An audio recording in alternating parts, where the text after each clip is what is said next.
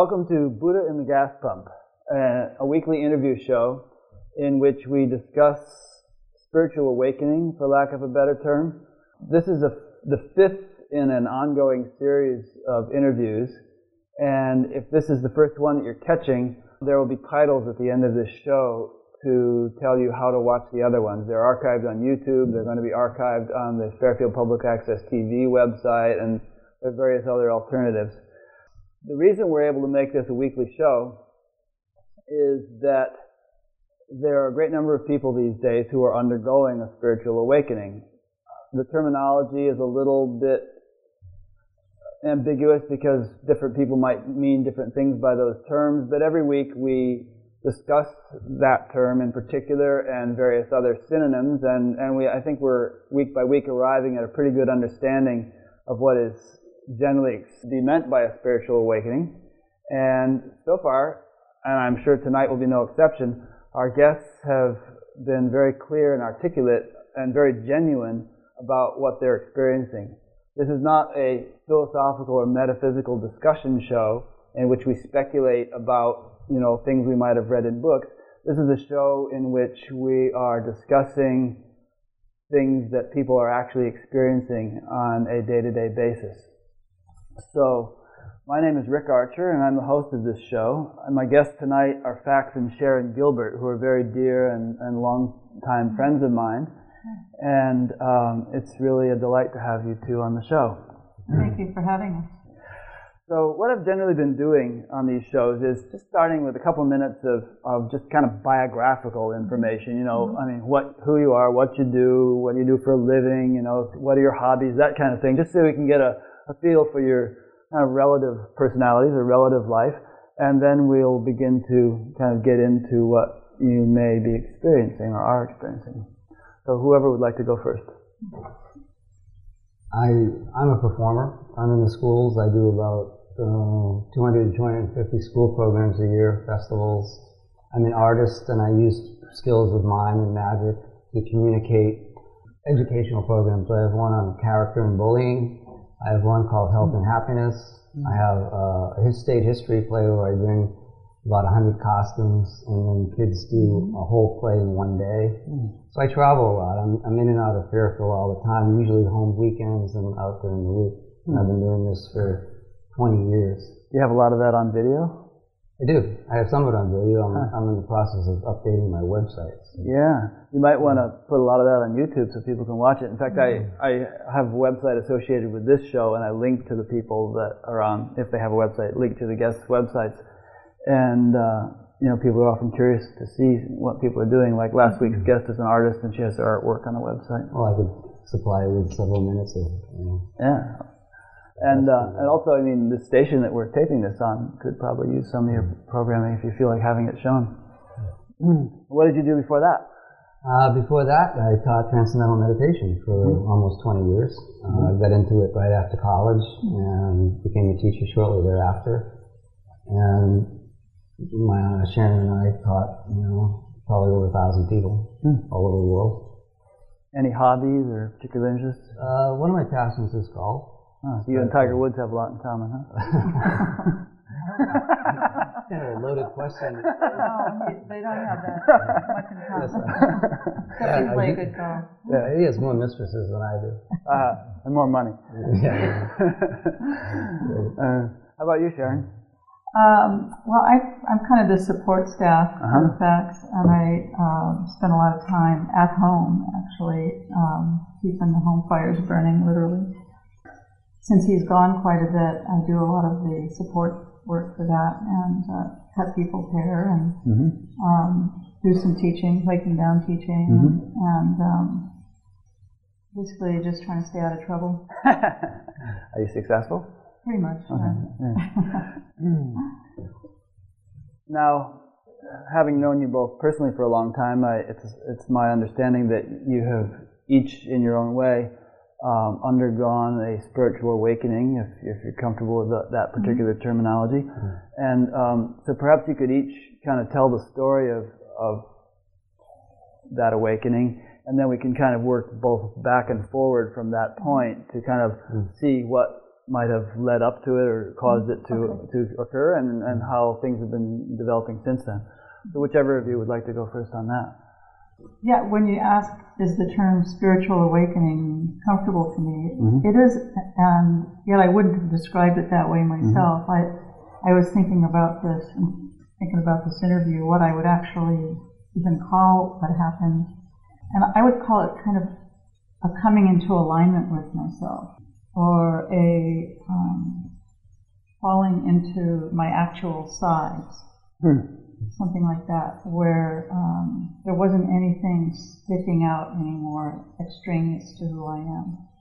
And that happened for me very gradually over many years, and I didn't know it was happening until the process had completed itself in a certain way. I mean, when there was like a clicking in at some point, and then looking back on it retrospectively, I could see that it was something that was developing for many years. Well, that's kind of a metaphorical description in a way, because you're talking about, just nothing sticking out, and you're kind of falling into you're fitting properly in yourself, and so on and so forth. And, it could easily be misconstrued, what you're actually saying. So maybe you could kind of, as much as possible, elaborate on that, trying to kind of give the actual experience that you're trying to convey with those terms, Okay. Yeah, I see what you're saying. I know it's always. It sounds like a clothing store where you just. and it's really true that, I mean, even if you just say simply it was a spiritual awakening, what does that mean? Yeah, let me see if I can be a little more clear and specific about that. It sort of sounded like, you've just kind of arrived at a state of psychological health or personal comfort with who you are, or something like that, which may be an apt way of putting it, but I think there's more to it than that you'd like to convey. It was a time of coming into, I guess I'm coming back to the same word. That's all right, I'll keep nailing you on that. Coming into complete alignment with who I already am. And who are you already? I am, who you see before you. Yeah. And who I already am now is different in many ways than who I was at the moment of that recognition. And probably different than who you were before the moment of that recognition. And also the same as I've always been, and in some way. And that's why it was a coming into alignment. It was as though all that I had been striving for or seeking for the many number of years, even before learning transcendental meditation, that seeking just kind of fell back into a place of being who I am. What had you been striving and seeking for? Wealth, fame? Yeah, no, definitely not that. I mean, when I'd heard about the possibility of God realization, I knew immediately that was my purpose in life. And I didn't really, I didn't know what it was in the sense of being able to say, okay, this is the parameters of what God realization will be, until I would actually pin myself down about it. And then God realization, when I learned transcendental meditation and the whole understanding that was given around that, turned to enlightenment. So then I aspired to have enlightenment. And though I didn't really know what those were in a real sense, they represented to me the purpose of why I'm here on earth. And I knew that was, in some intuitive, deep way, I knew that was what I came here to be and to realize. So, but then, of course, in the realization of it's quite different than the words that I would have used to describe it beforehand. And so you meditated for decades, and we'll get into some of the details, but then you did reach a point at which or maybe it wasn't a point, you say it was sort of a gradual transition, but perhaps a final acceptance of having kind of found what you were seeking. Yes, that's right. there was a moment of owning who I already am as being what I've always been seeking. And when that moment was reached, or even now, if it's easier to speak from now, how was your experience different than what it had been throughout your life prior to that point? There was, you know, in the seeking of that, there's always a bit of anxiety involved. Right. And there's always a carrot dangling, you're kind of going after. And that fell away. Mm-hmm. And the essential, like, striving and confusion around my sense of identity dropped away. There just wasn't a question about it. And there was what at the time, I remember I described that myself as a block of peace. I know that sounds a block odd. of peace? A block of, because I just felt like P-E-A-C-E. Peace. Right. Not frozen peace, but a block of solid. peace, right? Just solid. And that was my experience. I would say unperturbable. Afterwards, for many months. Right. During the honeymoon period, what I would call it. But so that was, and it was, of course, a joy. Yeah. So would you say that you are that peace? That you're kind of, you said, I'm a block of peace. I mean, ordinarily, if you say to somebody, okay, well, who are you? They say, my name is Sharon Gilbert. Well, no, I mean, in more detail, who are you really? Well, I live there, and I have this job, and I have these interests, and I like music, and I have 3 kids if you had kids, or, whatever they can use to describe the various features of their life. And to most people, to my understanding, those things define who they are. And very often when somebody loses a big chunk of those things, their whole self-image is shaken to the core, because that's who they are. I mean, if a wealthy person loses all his wealth, or if someone loses a child that was really the whole focus of their existence, or whatever. So I think what you're saying is that you kind of discovered a deeper aspect of yourself that really can't be defined by those kinds of external cues or definitions. And, peace is one word to use, and usually we think of inner peace, so we can think of a peaceful external situation, but you're referring to an inner peace, which might be just as peaceful running through an airport as it would be sitting in the woods or something. Right. That inner peace, that is true, because the outer world is almost never exactly at peace. I mean, there are times when there's peaceful moments, peaceful periods in our life, but one can have inner peace, obviously, in the midst of what life continues to be. And so, if your realization was one in which your self-definition or your self-concept or your self-perception or your self-understanding shifted, and your identification became predominantly that with that peace, then surely you also still had external characteristics, a body, a family, interests, you're hungry, you're tired, you're sleepy, you're sick, you're healthy, all those kinds of things are happening to another aspect of your life. Yes, and actually I'm glad you put it that way, because even though my experience at that time was of being a solid block of peace, the peace came because the inner and outer experience had come into alignment with each other. There was a kind of a seamlessness of being,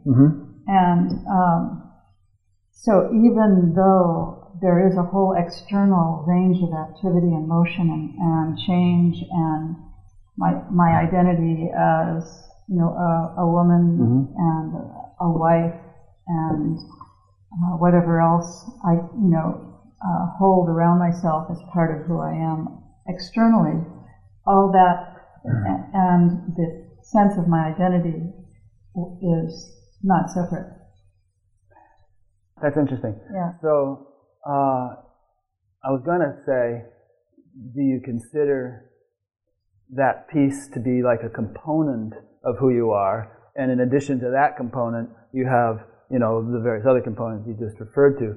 But you just said not separate, and not separate kind of implies that it's not compartmentalized like that. Everything is sort of part of a larger wholeness, which the peace is part of it, and all the other things you mentioned are part of it at the same time. At the same time, right? You can divide it into parts and components for the sake of, talking about it, or sometimes even doing inner work. You can, I'm sure you've done this, where you can notice something in you, or a part of you is experiencing something in the totality of who you are.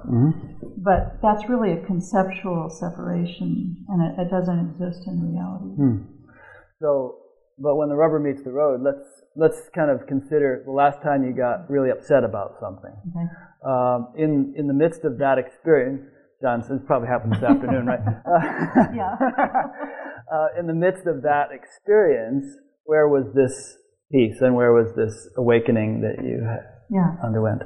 I guess I would, if we put it into a concept of like a spectrum of experience, sometimes the peace is big, and the, whatever the frazzled moment might include is smaller, and sometimes the frazzledness gets bigger and the peace becomes a little less dominant in my experience. So it's kind of like a lens, which can kind of zoom in here and zoom back there. A lot of it is in terms of where my attention is. Yeah. I can be completely involved in frustration of, trying to get the cookies to come out right that I'm baking for my family right now.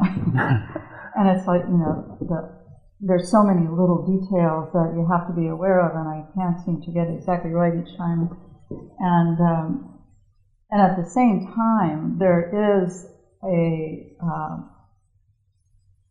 the capacity, I would say, in a moment to see myself and laugh at that, to laugh at myself going through that. But mostly I don't try to separate myself from my experience in any way. And if I'm going through, external anxiety and even being totally upset, I don't try to adjust that necessarily, unless I'm hurting the environment in some way by my anger. In other words, you don't try to use that sort of inner realization or inner peace as a tool to kind of dampen down No, I wouldn't do that. Because it isn't necessary. For one thing, the peace has really no problem with the little fluff-ups in my personality. And so you probably would consider it to be repressive and even unhealthy to try to sort of, to try to maintain some kind of external even keel. Because the internal keel is the thing that's really, guiding the ship. That is true. I would consider it a bit intrusive or almost violent in some cases, especially to try to make everything fit into an attitude of, say, equanimity or something. On the other hand, though, I would say that in dealing with other people and being in harmony with my environment, I have more capacity now to take myself in hand and be patient, and behave appropriately. I don't have to fly into a rage just because I'm feeling one at any given time. So, I was going to say, because there's a sort of stereotypical attitude about what enlightenment might be that the Buddha himself kind of depicts with his subtle smile and is so peaceful and all that stuff. But all the people I've known, including some famous saints who are regarded by millions to be enlightened, had a heck of a temper if the situation called for it, and even sometimes where it didn't seem to call for it, as far as I could tell. But they had no qualms about expressing the full range of human emotions. That's right. Anyone who's ever lived in close proximity to even great realized beings if you've been in an ashram, say, and you're one of the people who gets to be close to that person, there are many stories about all of them in terms of their temper. Very few of them were totally equanimous at all. Yeah, some of the old Zen masters were said to be very fierce, and strict and even harsh. And right. Even Ramana Maharshi, there are stories about him and his kitchen staff. Oh yeah. They spilled any rice on the floor. He didn't like waste. No. Very neat. Anyway, that's enough about me. Do you want? Yeah, we'll come back to you, but let's hear Fax's story.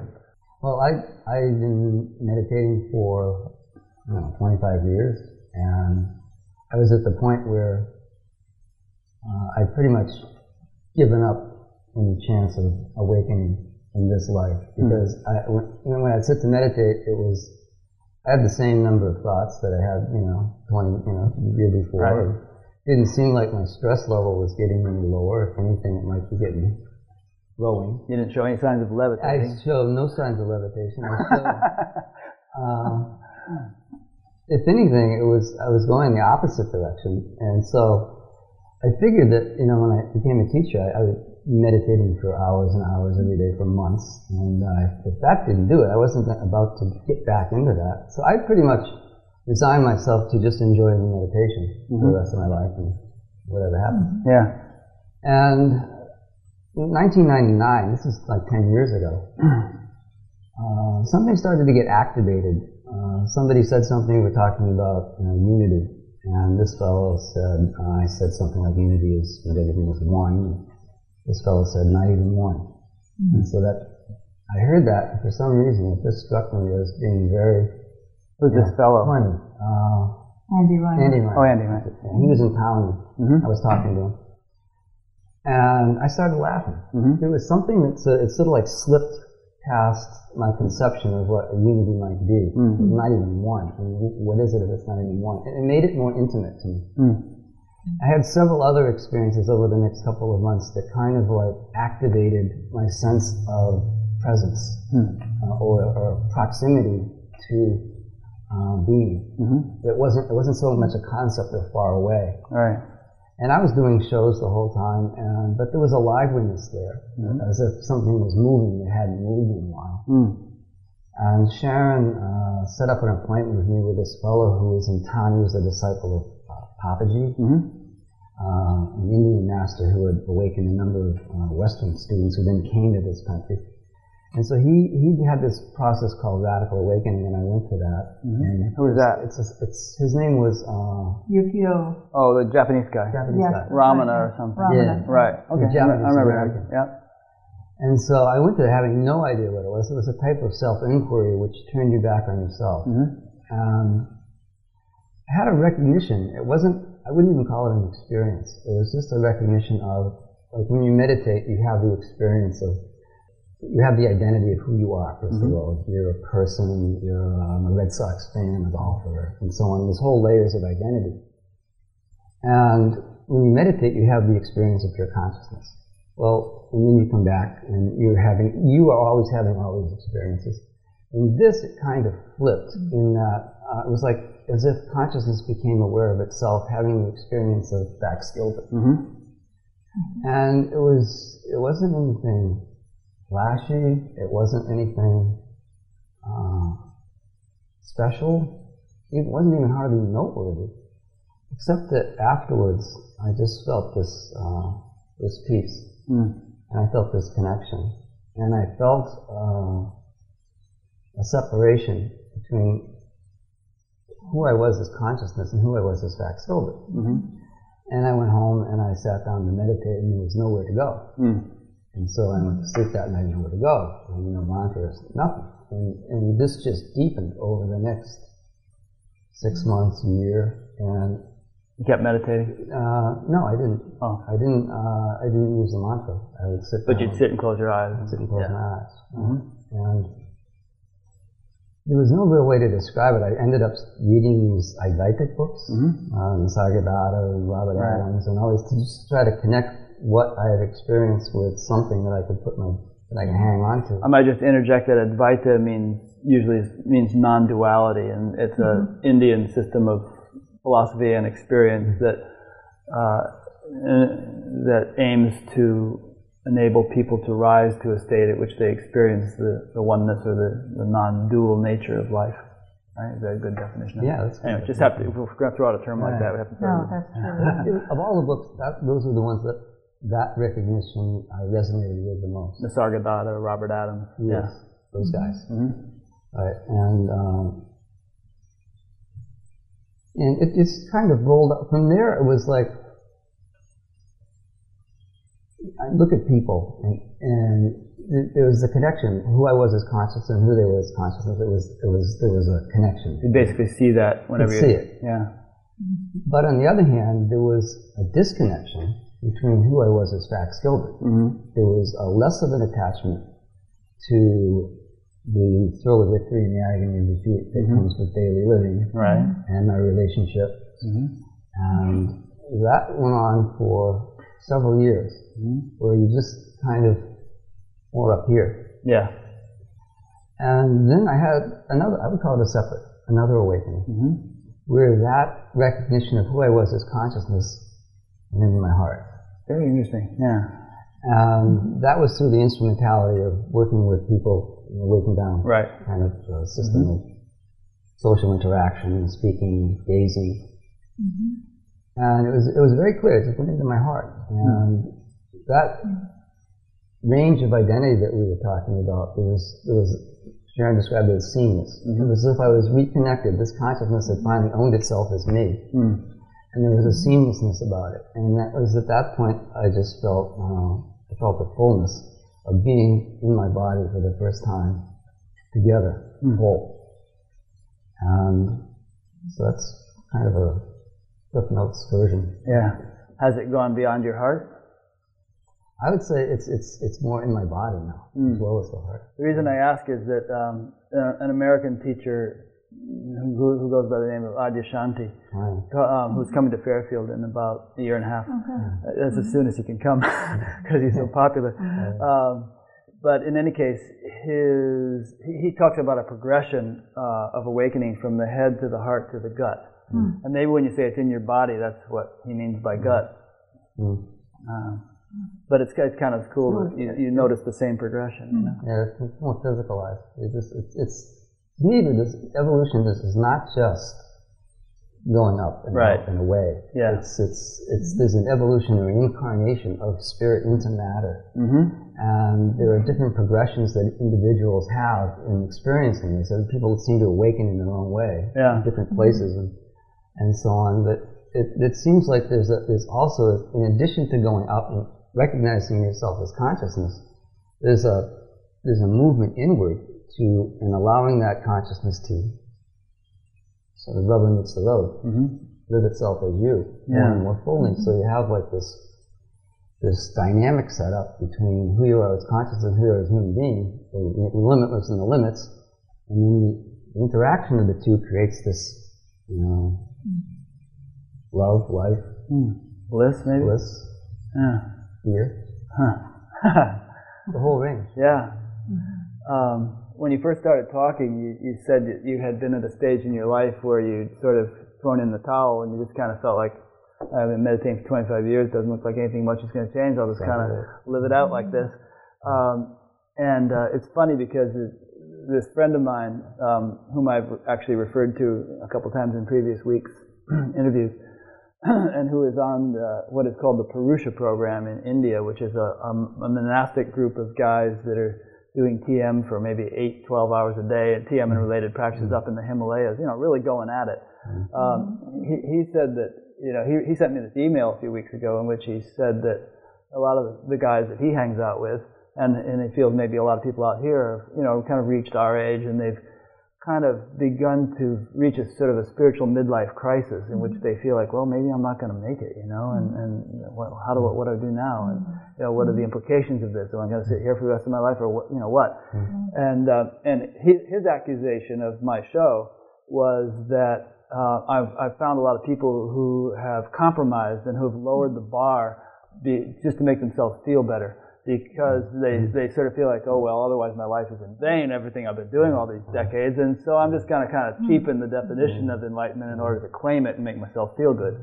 And his main sticking point was that, you know, in the TM movement, there has been a teaching that being able to perform siddhis, or sort of so-called supernormal abilities, is a litmus test of having actually attained enlightenment. And, you know, that in the TM movement, there's a sort of a hierarchy of states of consciousness: cosmic consciousness, God consciousness, unity consciousness. And according to his understanding, even cosmic consciousness should be associated with the ability to perform siddhis. My own attitude, and I'll let you respond to this, is that I take everything with a grain of salt. You know, I mean, no matter who says it. And I certainly respect and quote and read all kinds of so-called spiritual authorities, and I take what they have to say into consideration.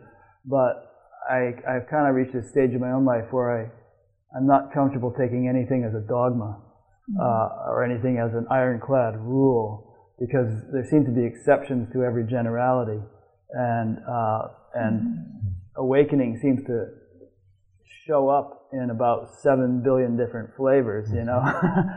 So anyway, could you perhaps respond and elaborate on what I've been saying there? Either of you, really. Well, interesting idea, interesting question. And I know that is a concern, that, you know, people who have been very dedicated, as we all have been, for many years on the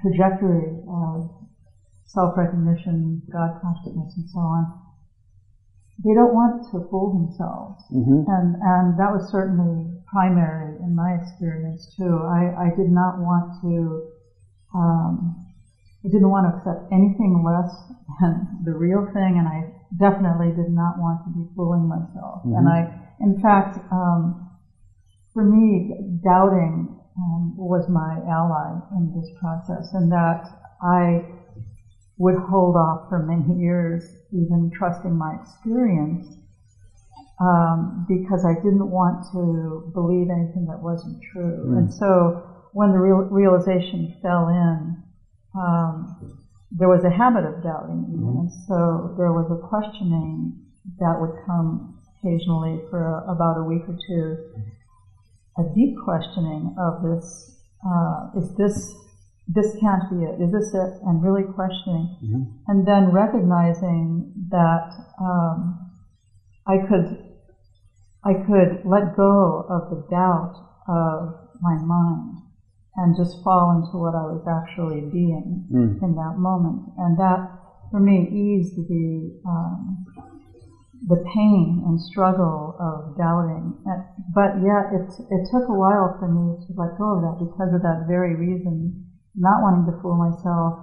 And I can certainly understand where that person is coming from in saying that. And I think it doesn't hurt to doubt, you know, to a point, and then after a point, you can question the doubt. Right. When I mention this show to people around town, there's generally a very positive, enthusiastic response, and people say, oh great, it's about time for me. But some people have the reaction, and maybe I actually am not talking to a representative sample of the community, I have my own little circle of people who think like I do, but some people have the reaction that, you know, they refer to it, oh, that you're interviewing people who think they're enlightened. And there's a sort of a sarcastic undertone to the use of that phrase. Almost a hostility sometimes. And, you know, Fairfield does have a history of people who caused a bit of trouble, you know, and actually were perhaps argued to be crazy, and who proclaimed enlightenment. So I can understand why people might be a little bit squeamish or skittish about, you know, anyone who claims to be enlightened, but it's becoming so commonplace almost. There's so many people that are having awakenings, and part of the reason I wanted to do this show was to make it obvious to the community that this is actually something happening here. Right. And I think that's one of the reasons we refer to the events of our recognition as recognition, awakening, realization, rather than enlightenment, because there's so much baggage. Well, yeah, it's like talking about God. I mean, the conceptual understandings that we've gained over the years may not really be in line with your recognition. Yeah. And your recognition, maybe you're not one of the great realizers with all the cities and the halo around your head, but you can be self-realized as you are, and the concepts of enlightenment that we carry sometimes are actually getting in the way of letting ourselves be the awakened one that we are. Yeah. And which is not to say that somewhere down the line you might be the character with the halo and the supernormal powers, but who knows what the whole span of human development or spiritual development is. And growth doesn't stop with what Maharishi calls unity consciousness. There are possibilities of unfoldment and deepening that continue constantly. From what I can gather, growth does not only not stop with the dawn of awakening, but it accelerates. I mean, that's I would what say I that's keep hearing true. from Absolutely, people. that's so true. Yeah, it's sort of like because you kind of gotten out of the way of your own progress at that point. Maybe that's one way of putting it. And another way of looking at it too is that if there's a solid basis of ground under your feet, so the ground of being, you can reach farther and you can dare more. You can also relax more, I think. I think a lot of us tend, maybe it's human, the way humans operate, we tend to kind of suppress or bottle up things that are too uncomfortable to look at or to experience. But if you have, how did you put it? Solid ground of being, then you can relax, and if these things come up, they're not so overwhelming as they might otherwise be. Yeah, that's really true. And they can dissolve. When I was a new meditator, I went to my TM teacher, and I was really upset because my girlfriend at the time was getting into heroin, or getting back into heroin, or something like that, and I didn't know what to do. And my teacher said, "Be emotional." And I've always liked that phrase because, I mean, if you think of it, we have all this stuff, all this mud in us that we go from traumatic experiences and whatnot, we're experiencing life. If we're a glass of water, we try to dissolve some mud in a glass of water, it's not too successful. Mud is the water, but it's the emotion. Throw the mud in, it's dissolved. So, with this ground of being referred to, perhaps a lot of stuff can get dissolved more quickly and more clearly. Yeah. I wouldn't use the word dissolve so much. What happens is that it kind of when you kind of accept your humanity, and your consciousness kind of like connects with who you are as a person, then a lot of the things that were kind of submerged kind of zoom forth. There's it's as if, for example, in our marriage, we married for we'll be 35 years this year. And in order to make things comfortable over the years, certain things would come up which weren't really gone, we didn't really go into and dealt with. Right. But after awakening, these same things would come up, and there was more of a foundation for going into it and bringing it into the light of consciousness, so to speak. And there was a greater foundation because I remember I would get angry about something that Sharon did, and she wasn't able to hold it because she had abusive parents and so on, and they would always get angry at her, and it was very traumatic. Yeah. And after awakening, I found that she would come right back at me, and so it was such a relief to be able to just let it out and have it come back and have it to deal with stuff that was uncomfortable. It was uncomfortable, right? But what it did was it creates more of a connection, a passion, a presence that hadn't been there. Everything was kind of mechanical, and it became alive. It's interesting, there may be a lesson in that for me. I mean, sometimes if my wife gets mad, I'm tempted to reciprocate, but I find that if I can just sort of hold my temper and be patient, 5 minutes later she's completely different mood, the whole thing's passed. And I feel like if I had reciprocated, it would have, exacerbated the situation, and we'd still be feeling bad. So, but I don't know. Maybe It's just every situation is different. Every couple's different, but and sure, in certain situations that's the right thing to do. But in other situations, maybe stuffing yourself over and over isn't necessarily the right thing to do. Maybe just blowing it off. It's just the behavior becomes more spontaneous. There's no way of it. Just happens. So. And the point you were making too about being the ocean and mud dissolving. It does seem as though there is an integration of aspects of myself which before have been uncomfortable to experience. For instance, you wake up at 3 in the morning and there's anxiety there. In the past, perhaps I would have done everything I could to avoid feeling that and try to practice sleep. You get up, read a book, anything to avoid feeling the anxiety. Yeah. Whereas now there's a willingness to, and a curiosity even, to feel what's there, what's arising in me. Because I found that really there's nothing which can overpower or overthrow my being.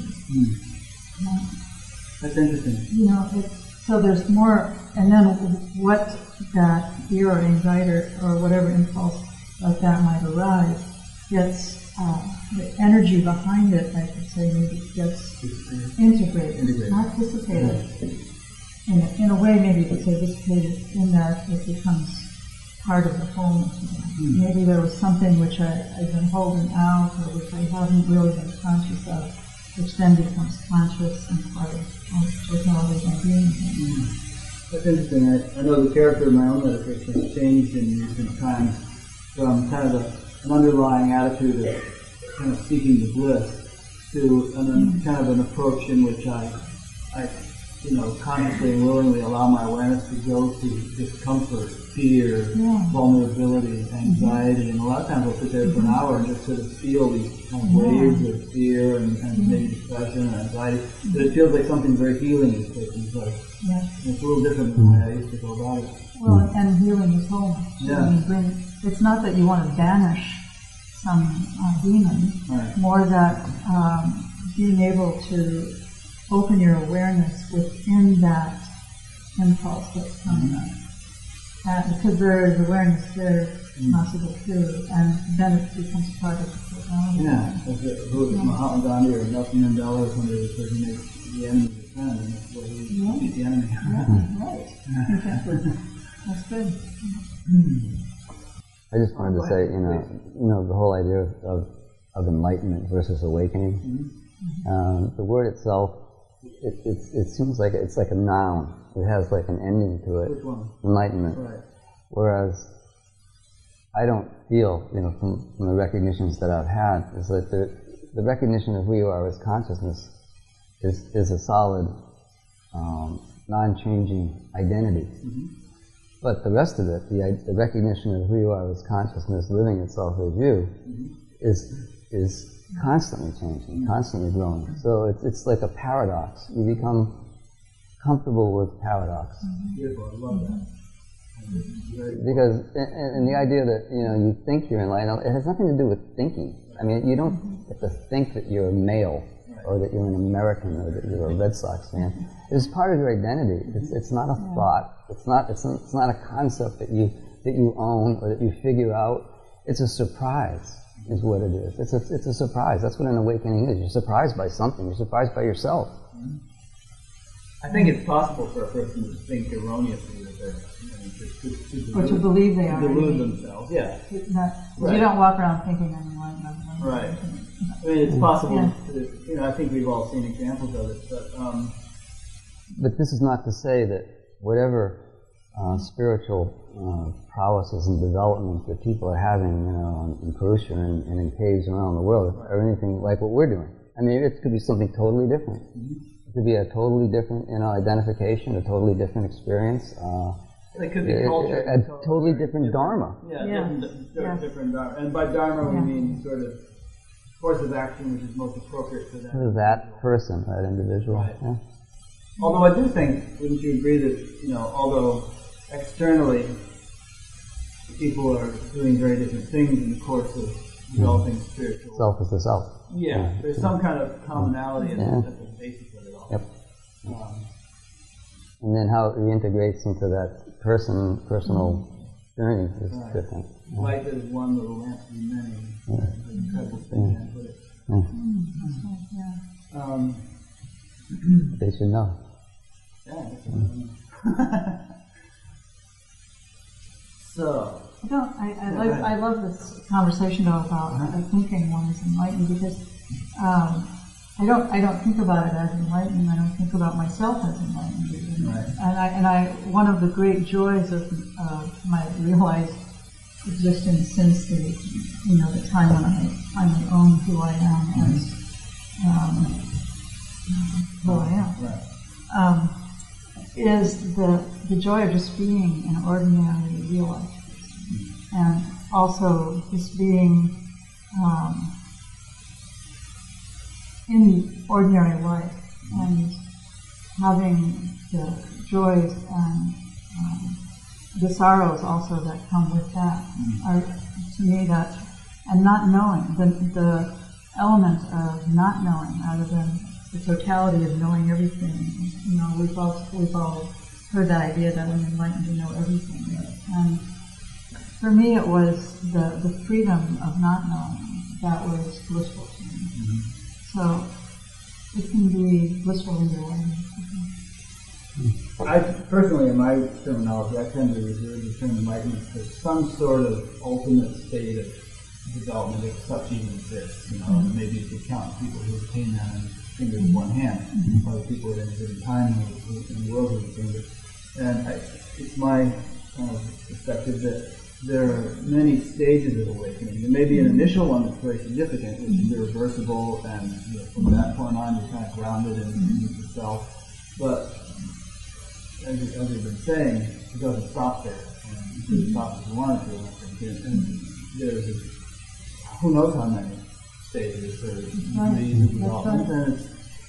And I think it's somehow, it seems to be part of realization, that realizations or awakenings, that often it feels like this is it. It's almost like couldn't get any better than this. Right. And like when you had the realization you did with Brahmana, where that self-recognition of recognizing yourself as consciousness, you couldn't conceive for a couple of years at least of there being anything more to realize. And then at some point there was. Commercial, sitting in the boat fishing, and it doesn't get any better than this. Keeps getting better. Keeps getting more true. I wouldn't say, better indicates, okay, I'm happier and happier, but I would say truer. It's like truth begins to zoom forth in different levels, and that becomes more your focus in life is those moments of truth, whether they're painful or not. Is that the kind of thing you can give examples of? Yeah. About a month ago, my mother passed away. It was fairly quick, fairly sudden, and we went out to Boston to be with her. And we were there just the day before she passed. And what happens in my experience is that, like, her life zoomed forth in both aspects, both the purity of it and the goodness of it and the givingness of her life. And at the same time, there were the limitations that she was as a person. And it was as if the aspects of my being, the wholeness of my own being, was activated, and at the same time, the excruciating limitations of her passing were also enlivened. And so there was this poignancy of being that was very lively and very full. It was as if both aspects of my identity, the identity of who I was as a person and the limitations that came with that was there fuller, and the fullness of that which held it, the consciousness that registered those experiences, was there more fully. And so to me, that's like the stuff of life, because it's real. There's no like conceptual about it. You're there, and it's right there with you, and who you are zooms forth to meet it in whatever capacity you have. It's interesting because Maharishi used to use the phrase 200% of life. I think most of us kind of thought of that as being, all right, on the inside I'm going to be the straight, enlightened, wise yogi. On the outside I'm going to be filthy rich. you know. And, right. you know, and what you're saying is kind of a beautiful example of perhaps, there could be many examples, but I think it's a nice example. There's a place for the thorns. In terms of thorns, I mean like limitation, perhaps, because what it does is it caps the boundlessness of your consciousness, and it's as if there's a limit. And looking at a sunset, it's fragile, it's gone, and yet because it's fragile and because it is gone, it makes it beautiful. It creates that charge. If the sun's there all the time, then there's not that connection. And so the limitations create this polarity where the being flows to limitation is like a marriage. Yeah. And the poignancy of life becomes precious. So in other words, it's almost like you're saying, and maybe tell me if I'm wrong, that the limitations make you appreciate the unlimited aspect more, and the unlimited aspect makes you appreciate the limitations more. They kind of mutually enrich one another. Is that correct? No. Yeah? I would say, yeah. Yeah, it's see what it does is it's like who we are both limitation and unbounded.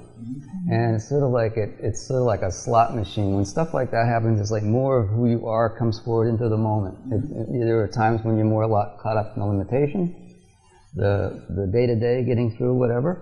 And then there are times when there's more of that fullness of who you are as being. Yeah. But when something like that pulls all of it forward, then there's this kind of a sweet sadness of both together, which becomes precious.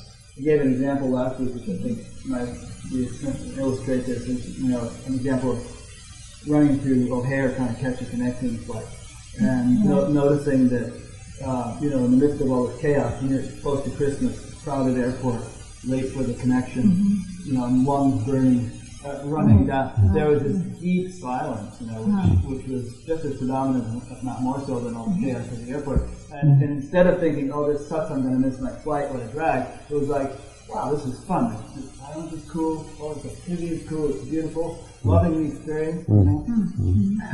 So even while you were experiencing like the burn of the lungs and the concern about getting your flight, which I missed. There was all you did. I got another one.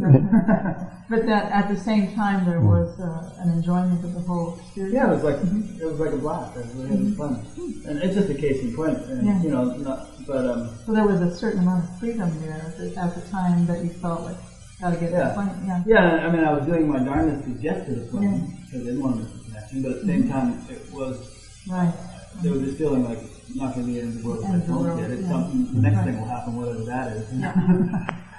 That's good. I like your use of the word paradox. You find that your ability to incorporate the paradoxes within existence itself, with the universal value, the individual value, also makes you more broad-minded in incorporating other paradoxes, such as political perspectives, religious perspectives, different things like that people get so combative about in this world. Sometimes. You work at that one. No. Because you have your own particular political philosophy. Well, I'm serious when I had to work at that one because it's painful to be only on one side of something.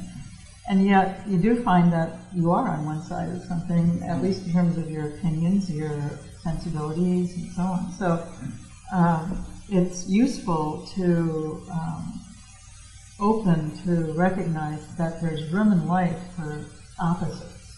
That even having enemies is useful because it strengthens one having enemies. So, having all the voices is a good thing, but it's still painful, and I'm saying painful to the personality to have somebody express a point of view different than my own, and sometimes I get very angry at those people. So I think both are present, both tendencies. What I usually find is I kind of feel like I can see why they think that way, you know, gun control, abortion, you know, healthcare today. I can see why they have the attitude they have, but I don't agree. Here's my attitude, and you know, variety of slice of life, and it takes, you know, you know, if we all thought the same way, it wouldn't be a very interesting world. But you know, you have your kind of point on the spectrum as well in terms of your own opinion, exactly. Which I think leads to a broader point, which is that some people feel that enlightenment or spiritual awakening, or whatever term we want to use, kind of turns you into a blob, you know, a personality-less, a colorless sap. Colorless sap, yeah. Somebody who really doesn't have any conviction. Well, here's the thing. You recognize yourself as consciousness, and that's a part of your identity, and you can feed that, which can take you out of, you know, the colors that are the rest of, you know, your identity. You can feed that through experience, through direction, through attention, so that becomes more of who you are, and that's your bigger reality, so to speak. Or you can go into the other aspects of your identity, the human aspects, the limitations, the personality, the story, whatever it is that's there that makes your person who it is, can also be enlivened. And so it just depends where the attention goes in terms of what gets enlivened. I don't think there's any like, okay, you'll be like this or you'll be like this. You think that's a Dharma issue again? You know, yeah, I do. Some people just have a natural inclination to be aloof and not so involved in things. It could also be a lack of understanding. Somebody has an awakening, and like for the first few years of mine, that was all it was. And everything I did was to culture that consciousness, my identification as consciousness. That was where my attention was, and that was dominant in my identity. So it's just, I think, just a natural kind of progression that takes place. Some spiritual texts and teachers say that you know, you want to kind of save the reason for having a more reclusive or less involved life is to spare yourself the impact of sensory impressions, of sensory overload, because that kind of overshadows being of pure consciousness. When you took the opposite tack after those first several years and began to plunge into your relative life more, did you find that anything was lost or overshadowed? I would say that the other aspects of my identity began to balance out, you know, what was there in terms of consciousness. There was both of that. You mean more of a balance between your relative interests? I think you know the idea that awakening is just in one direction is, you know, it's an individual thing. It's not something that is intrinsic to the awakening itself. You see, the awakening itself isn't on the level of mind or feeling. It's consciousness awakes to itself. So what's gonna? I mean, it's who you are. What's going to stop it? I mean, it's going to be it's beyond death. Right. And so how it's going to be beyond a feeling if it's beyond death. It's going to be beyond, you know, a thought about it. It's more intimate to you than who you are as a person, which is a thought. I have a friend who had an awakening, and she said, I think I'm going to see if I can make this go away. So she proceeded to get rip-roaring drunk, you know, and see if it would. And it didn't, although I don't think that's something she made a daily habit of, but, you know. It can't go away. Yeah. Before the awakening is the self. After the awakening is the self. There's a dot. You put a dot right here, and that's not awakened. And you put another dot right there, and that's awakened. Okay, what's the difference? One knows it's awakened, the other one doesn't.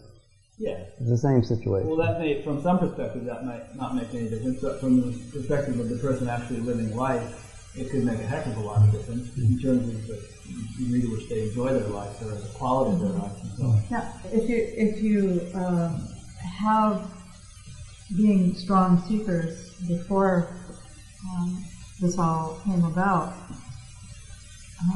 there was the idea that there were actions that we could do which would further the process of enlightenment. Like rub oil on your body. Whatever, all of the myriad things that we believed would speed the process. And I don't know if they did or not. I know that we did them sincerely and diligently, and then awakening happened. Yeah. So I don't know if there's a cause and effect with that, though. And I would tend to, my own attitude is that there is a cause and effect. I mean, spiritual practices have a purpose, and people who practice them tend to awaken more commonly than those. Well, sure.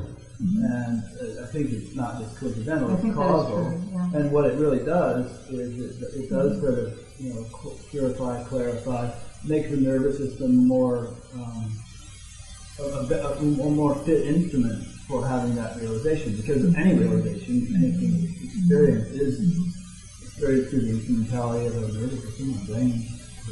That is right. Yeah. I mean, in fact, if an awakened person had a stroke and the brain was severely damaged, I wonder what would happen to the awakening. I don't know. Well, Ram Dass had that. That's true, he did. So he has a whole book about it. Yeah. Just Grace. Yeah. I saw the documentary.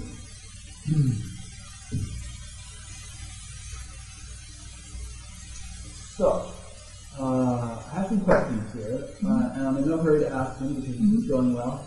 And if I'm not asking something that, some thought pops into your mind, or you feel like there's some thread of the conversation that could have taken us in an interesting direction, feel free to bring it up. This is very informal. Is there anything hanging loose? One thing that occurred to me a minute ago is when we were talking about, kind of plunging into life and get the terminology, but allowing consciousness to kind of be lived in your relative life. It seems to me that that's kind of the recognition is that it is now and always has been living itself as who you are. Right. And that there's a joy in that. Yeah. And liberation. Because there's nothing to do. There never has been anything to do to be that, because that's always the situation. Always, you never get in your own way, because that which is realized has always been living there anyway. Yeah. Although, I think that kind of talk is a little bit dangerous, because I've run into people here and there who just adopt that as an attitude. There's nothing to do, I'm fine as I am, so I'll just go ahead and live my life. And they haven't had any sort of awakening or realization, but they're just kind of copping out. Yeah, it doesn't work as an attitude. It's not an attitude. The right attitude, if you're going to have one, is I must have this. I must know God myself, or whatever. The hair should be on fire to have it. Yeah. That would be a better attitude. Right, the old at some story point, of the master holding the disciple under water till he almost drowns, and they're letting him up. So you have to want it as bad as you want to breathe, Yeah, I mean, if you have to have an attitude, the one that comes most naturally before awakening is that strong desire. Yeah. That is true, what you're saying. You think there's an element of grace to the whole thing? Where just, you can make yourself available to awakening, you can have spiritual practices. One Zen master said that the spiritual practices, that awakening is not a linear thing, and that awakening is an accident. But the spiritual practices kind of make you accident prone. So. Yeah, I mean, there have been instances in which people have been alcoholics or drug addicts or whatever, and have come upon some spiritual awakening. I mean, Byron Katie was in a halfway house. A cockroach crawled across her foot. A little bit, she was pretty out of it, and a cockroach crawled across her foot, and somehow or other that triggered an awakening. A powerful awakening. Yeah, and she was never the same thing. It's like in a sense, to me, it's like a reset button in that the recognition of who you are as consciousness, going back, was always there, registering every experience that my memory would have. In order to have that experience, it was being registered by consciousness, and it was like kind of a reset, so that in a sense, nothing happened. There was no change, there was no experience. It was just a recognition of a reality that has always been there. And so in that sense, That's why I said nothing happens. But something happened, but wasn't an experience. It wasn't like something in time and space. Recognition happened. Yeah. Yeah. It's like you've always been a multimillionaire, but you forgot you had the bank account. And one day somehow or other you get the key and you open it up and you oh my God, this has been here all these years. I've been scraping and saving and pinching pennies, and I've always been a millionaire all the time. Oh, you're looking for your glasses and yeah, they're on your head. But at the time we're saying this, I remember how frustrating it was to hear people talk like that. Yeah, sure. Because you're just like trying to get it, trying to understand it, intellectually cognize it, make it happen somehow, and smugly sitting there and saying this can be very frustrating to hear for a true aspirant. And so I guess I would have to say, when I was saying that there's nothing you can do to get this, even that is extremely frustrating, because you want to be doing something. So it is good to have a spiritual practice. Yeah. At least it helps you to relax, Yeah, I mean, if we had to distill this down to a practical recommendation, mine would be keep doing your spiritual practices. Do whatever you think is helping you, and whatever you enjoy, and whatever seems to be producing benefits. And and just keep your mind open and listen. In fact, I would say also, if you know somebody who's had an awakening, talk to them about it, and spend time with them. It is contagious. Absolutely, and don't be afraid to speak about where you are in your process, and that way, if there are misconceptions to owning a recognition you may have already had, they can be cleared up. Yeah, that's important. I mean, and there are all kinds of groups and gatherings that a person can associate with in order to interact with people who've had spiritual awakenings. And you guys have been in the Waking Down group for some time, which I think if you do a search on Google for Waking Down, it will come right up near the top. And there's, of course, the PM movement. And here at Fairfield, we have a weekly discussion group every Wednesday night, in which probably half the people in the room are awakened, and it's been very instrumental in helping others awaken. And that's actually a traditional thing too. Many of the ancient traditional scriptures say that the company of the enlightened, the company of other awakened people, is an extremely powerful advantage for awakening oneself.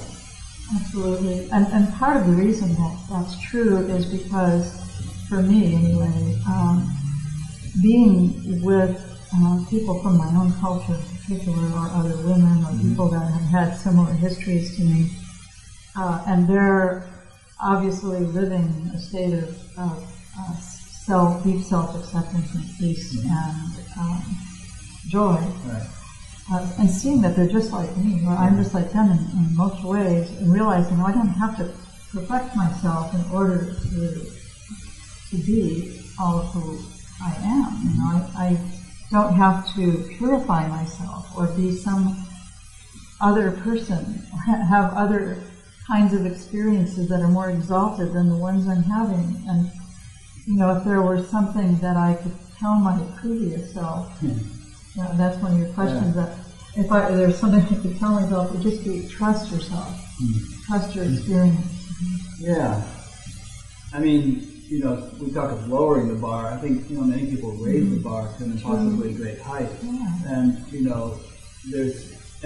also. I think there's also a tendency in this community, at least, which has a background, a spiritual background by and large, that stems from an Indian tradition. There's a tendency to associate, or perhaps to confuse, many of the trappings of Indian culture with awakening or enlightenment itself. And anybody can come into town here wearing a dhoti and using an accent, and people will fall at their feet. It's enlightenment or awakening is not Indian. It's not Asian. It's not even earthly. It's a totally universal thing, which I imagine is pretty much the same thing on Alpha Centauri as it is here. Perhaps, yeah. Perhaps. Yeah. It's my understanding, I don't know too much about Waking Down aside from talking to friends who are involved in it, and it's my understanding that there's a sort of an interesting checklist that you actually can sit down and go through with someone who to verify whether an awakening they feel they've had is legitimate or not. Can you talk about that, or is that sort of proprietary information?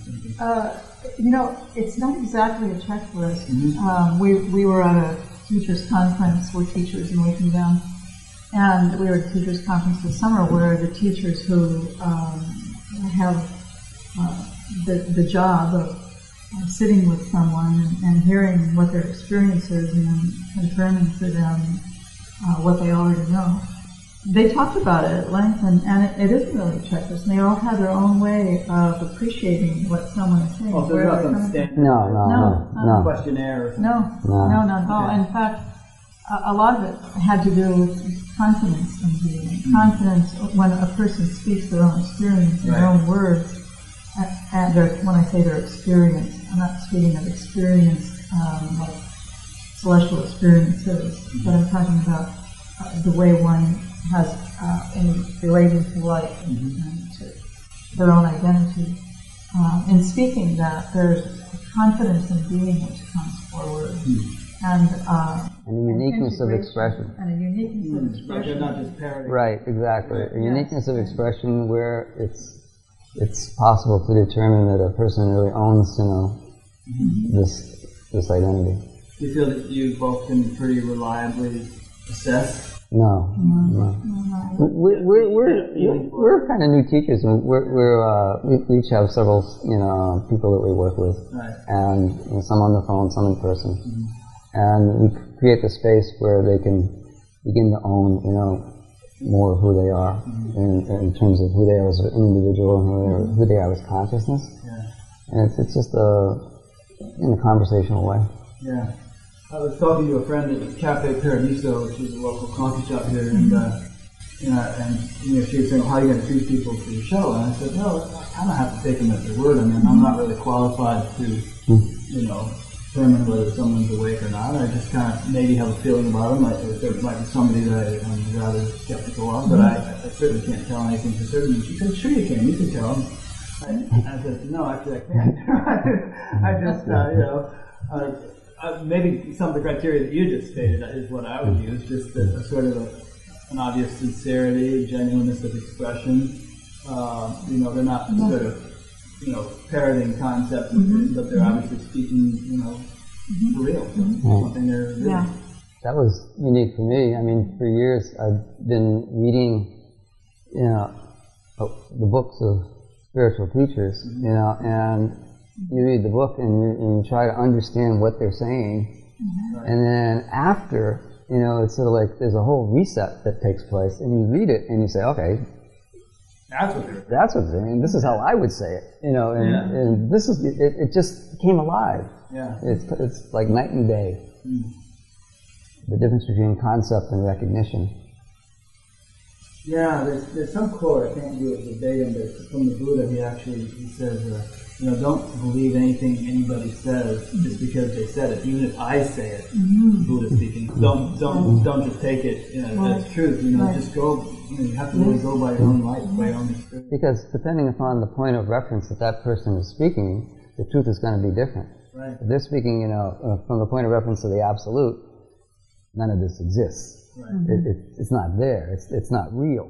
From the point of view of the relative, the absolute doesn't exist. Yeah. It's just like if you have a zero, and you multiply it or divide it into anything, that whatever it is, it disappears. Only the zero remains. But if you add something, if you add the zero to anything, the zero disappears. The zero disappears. It's the same integer, but the function changes the reality completely. Yeah. And so in the same way, somebody who's in that is like very much identified with who they are as consciousness, speaks from their truth, and it's just gibberish for somebody hearing it from the point of reference of the relative, and the same, and vice versa.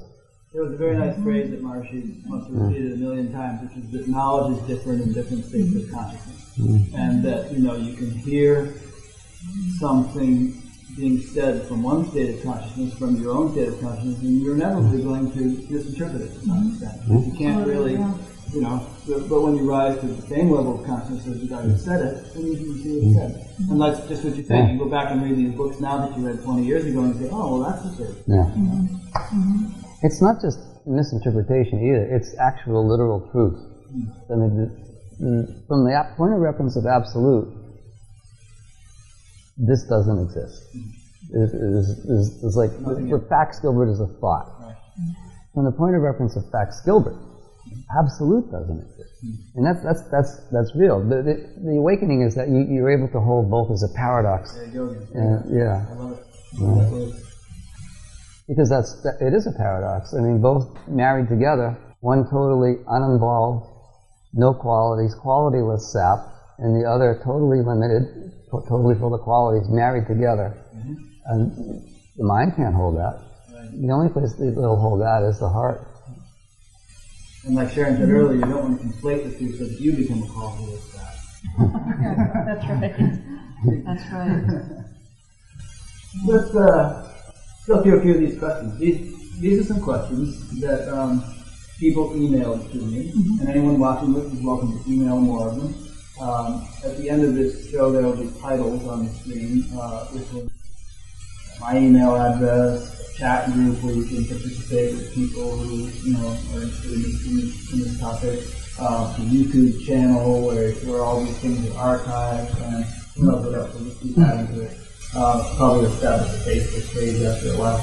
But in any case, these are some questions that people have sent in, and let's just kind of skim through them, and maybe we've already covered some, so we'll skip some. But the first one is, since you awoke or shifted or whatever you want to call it, how has your experience of various human emotions changed? Happiness, fear, compassion, anger, love, whichever ones we're here to talk about. Are they the same? Are they enhanced? Are they muted? How have they changed? Well, for me, I would say that there's much more of a dramatic experience of all of the emotions.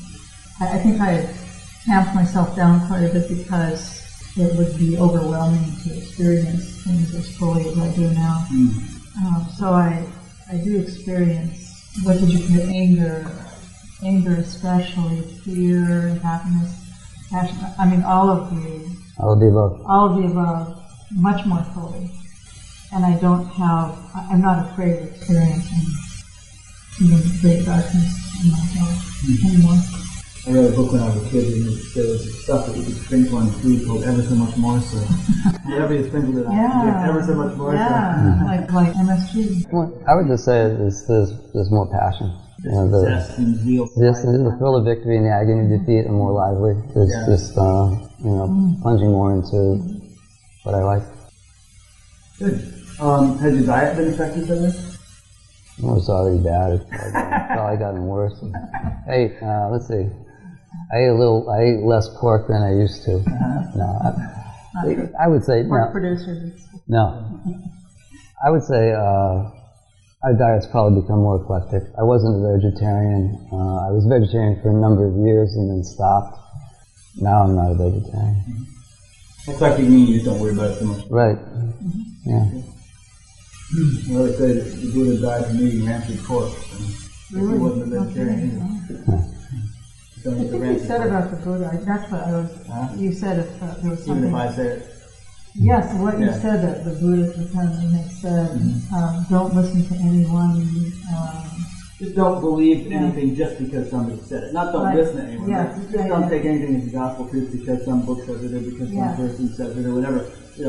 Check in. Right. Well, that exact sentiment is actually the moment that really allowed my being to, remember I said there was like a clicking in. I read it, and I was reading this book that Samuel Bonder had written, and Samuel Bonder is the one who began this waking downward. And right here, I think the last page of his book, he said, so I invite you, something I'm paraphrasing here, but very similar, I invite you to disregard anything that other teachers have said and anything that I have said, which isn't your experience, and to come forward with what your recognition is, who you are with your truth. And there was something in it, just like it invited my being forward to inhabit my whole life. It was a really powerful invitation that my being felt. And it was like I'd always been looking to others, and even reading that book of his, I was, looking for the truth or something in the book that would ring true, and having that invitation from a teacher I respect, saying, no, ignore everything anyone has said, find your truth and be your, willing to live your truth.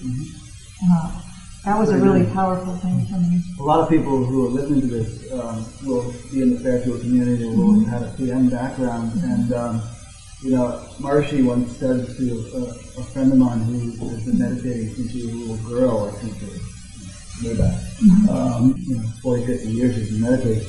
He once said to her, don't compare yourself with anybody else, because she was doing that. And I think we've all at one time or another had a tendency to read things or hear people talk about flashy experiences they're having or something and think, God, I'm not having that. I'm not kind of a lump of clay compared to that person. That's right. And that actually, I had that disease of comparing myself unfavorably to everybody else's experience. And at some point, there was, it was like I was like, oh, they're all having such good experiences. I'm not having that. I'm just such a slug.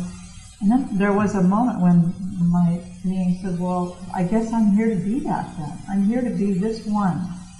And that saying, whatever this is who I'm here to be. This is my job, in fact.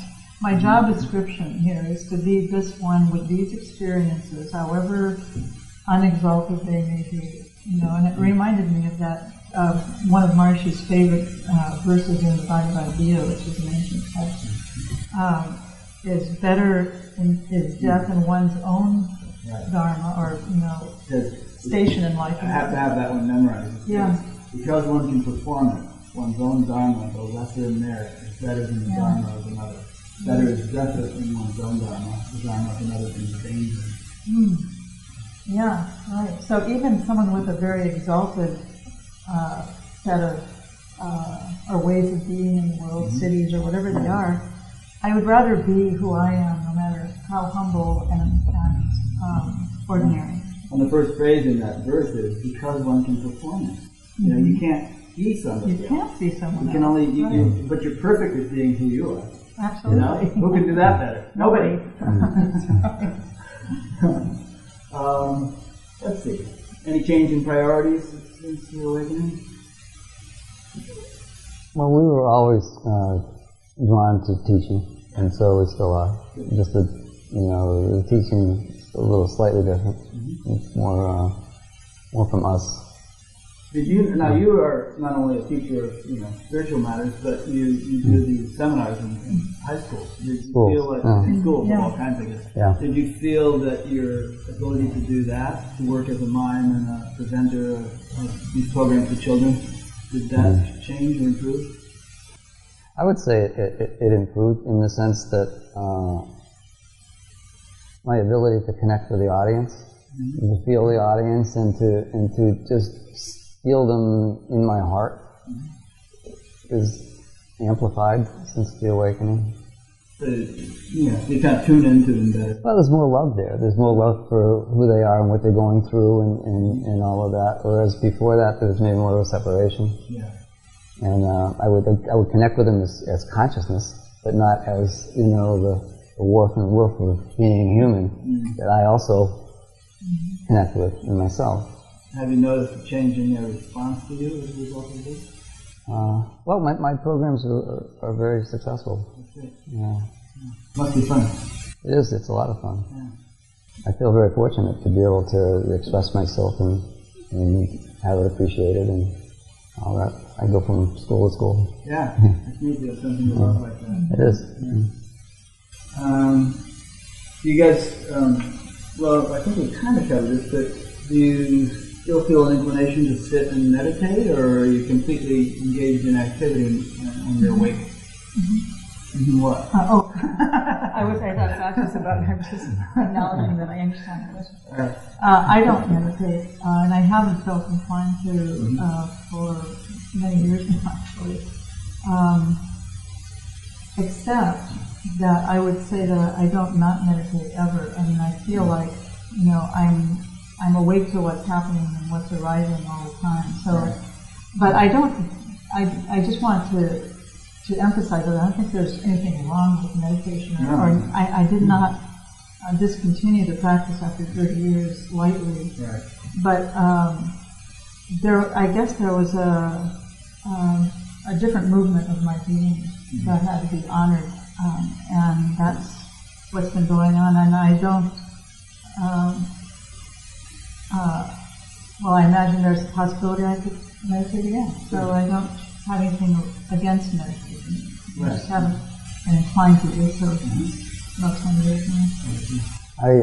I meditate occasionally. I sit and close my eyes. I also, I'll wake up maybe 4 in the morning, and I'll just lie there and allow just to be. So that's a type of meditation, I guess. Among the people that I know who have awakened, there's the whole gamut. I mean, some people, I'd say that no one tends to be OCD about it like they once might have been, but, OCD is obsessive compulsive. Oh, I see. But, some are quite regular with meditation, others don't do it at all, others sort of when they feel like it, there's no kind of set. There's a difference that before meditation was a way to get somewhere else. Right. And if you're already, if the boat's on the other side of the river, it doesn't become, it becomes, the relationship to it is different. At least that's my experience. Yeah. If I feel something going on inside me, some rumbling, I would say movement within my psyche or in my consciousness, I will sit and just experience it more. It's kind of but it's not the meditation that I did for all those other years. But it could easily be defined as meditation. Yes. Dictionary definition. Sure. And somebody told me, well, how long did you meditate? I did practice TM, and I enjoyed it for almost 30 years. And so, well, the mantra's in there somewhere. Yeah. He's probably right. He's probably right. Yeah. That was most of these. This is one thing. I mean, you're a professional public speaker and performer, so that's something you're totally comfortable with. You maybe haven't done that sort of thing, but is there any area in your life where you have had to do something that ordinarily would make you nervous, or whatever, where this would ordinarily where you kind of maybe surprise yourself by being able to do it with aplomb, as it were. Instead. I didn't want to come to do this. When I heard it was television, it's just something that's a bit foreign to my experience, and I felt nervous about it. But then as soon as I got here and sat here, then I felt nothing. I had a guy on a couple of weeks ago that used to be so shy that he would kind of calculate in class, where the questions were going to come around to and which one he'd have to answer, and study it so that he, he was just like terrified of any sort of speaking out or doing anything.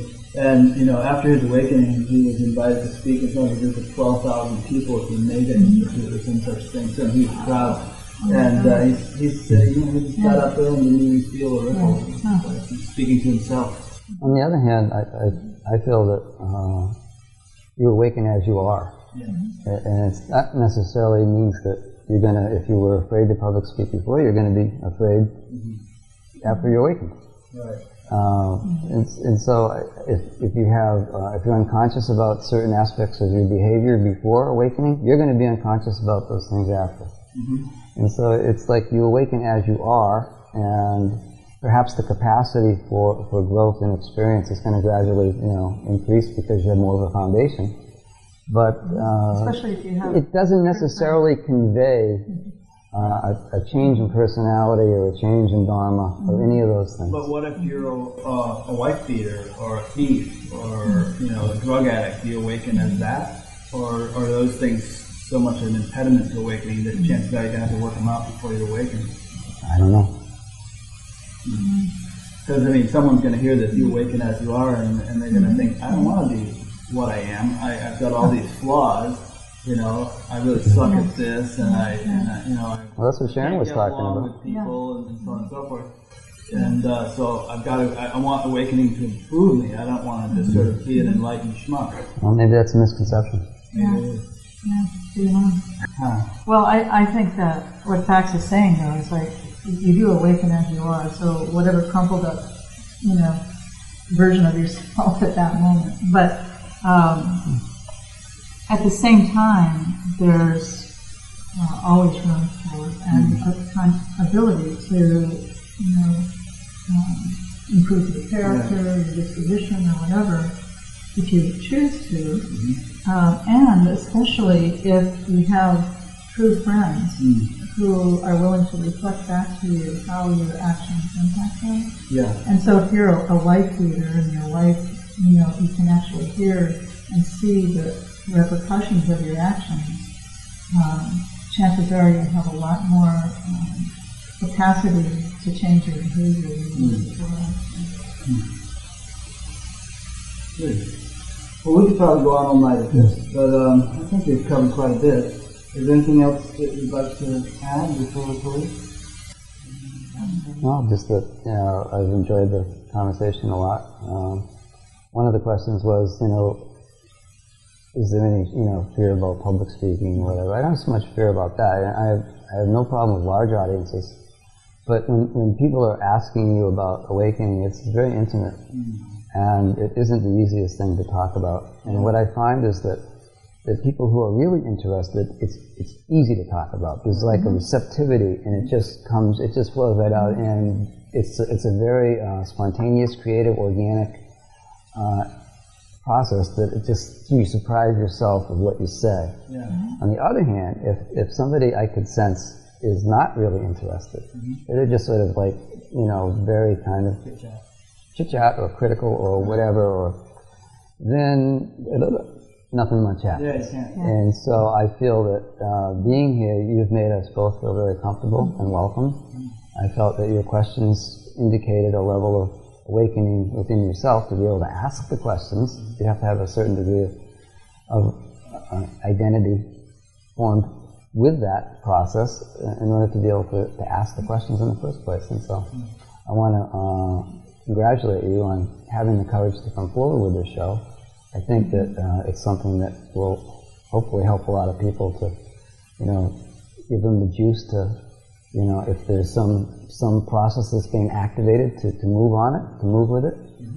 And I just feel gratified in the way that you've treated both of us with respect, and we appreciate what you're doing. Well, thanks. I appreciate that appreciation. And it's funny because in putting together a list of people to interview on this show and contacting some of them, there are some who I'm convinced are very profoundly awakened and have been for, in some cases, decades, who are still, I don't know, I don't want to go out in public, I just don't know if I want that label attached to me, and one of my motivations in doing this show is to kind of remove that stigma and make awakening no more an unusual or thing or something that one would want to keep private any more than one would keep private one's, interest in football or something that we all take for granted. Because it really shouldn't. It's something that's everyone's birthright, as far as I understand it, and it's something that everyone can benefit from. And why should one's life be kept under a bushel? Yeah, and as we said earlier, it's awakening itself is a beginning. It's not an end process, and I think that the awakenings to come are going to be societal. They'll be with people who are able to go more fully into who they are and interact with each other in a more profound and true way. And I think that's going to provide the basis for not just individual awakening, but things that we can't even conceive of right now. Well, that's a perfect ending, and I won't diminish it by commenting on it. So thank you all for watching. You'll see in the titles some links to email addresses, website addresses, and so on, which you might want to explore. And if you would like to be put on a mailing list to be notified of future episodes of this show, you'll see that. There's also a YouTube channel you can join, and you'll be notified whenever a new video is put up. And if you feel like you might like to be interviewed on the show, if you feel like the nature of your experience is of the sort of thing we've been discussing, then please get in touch with us. So thanks for watching, and we'll see you next week.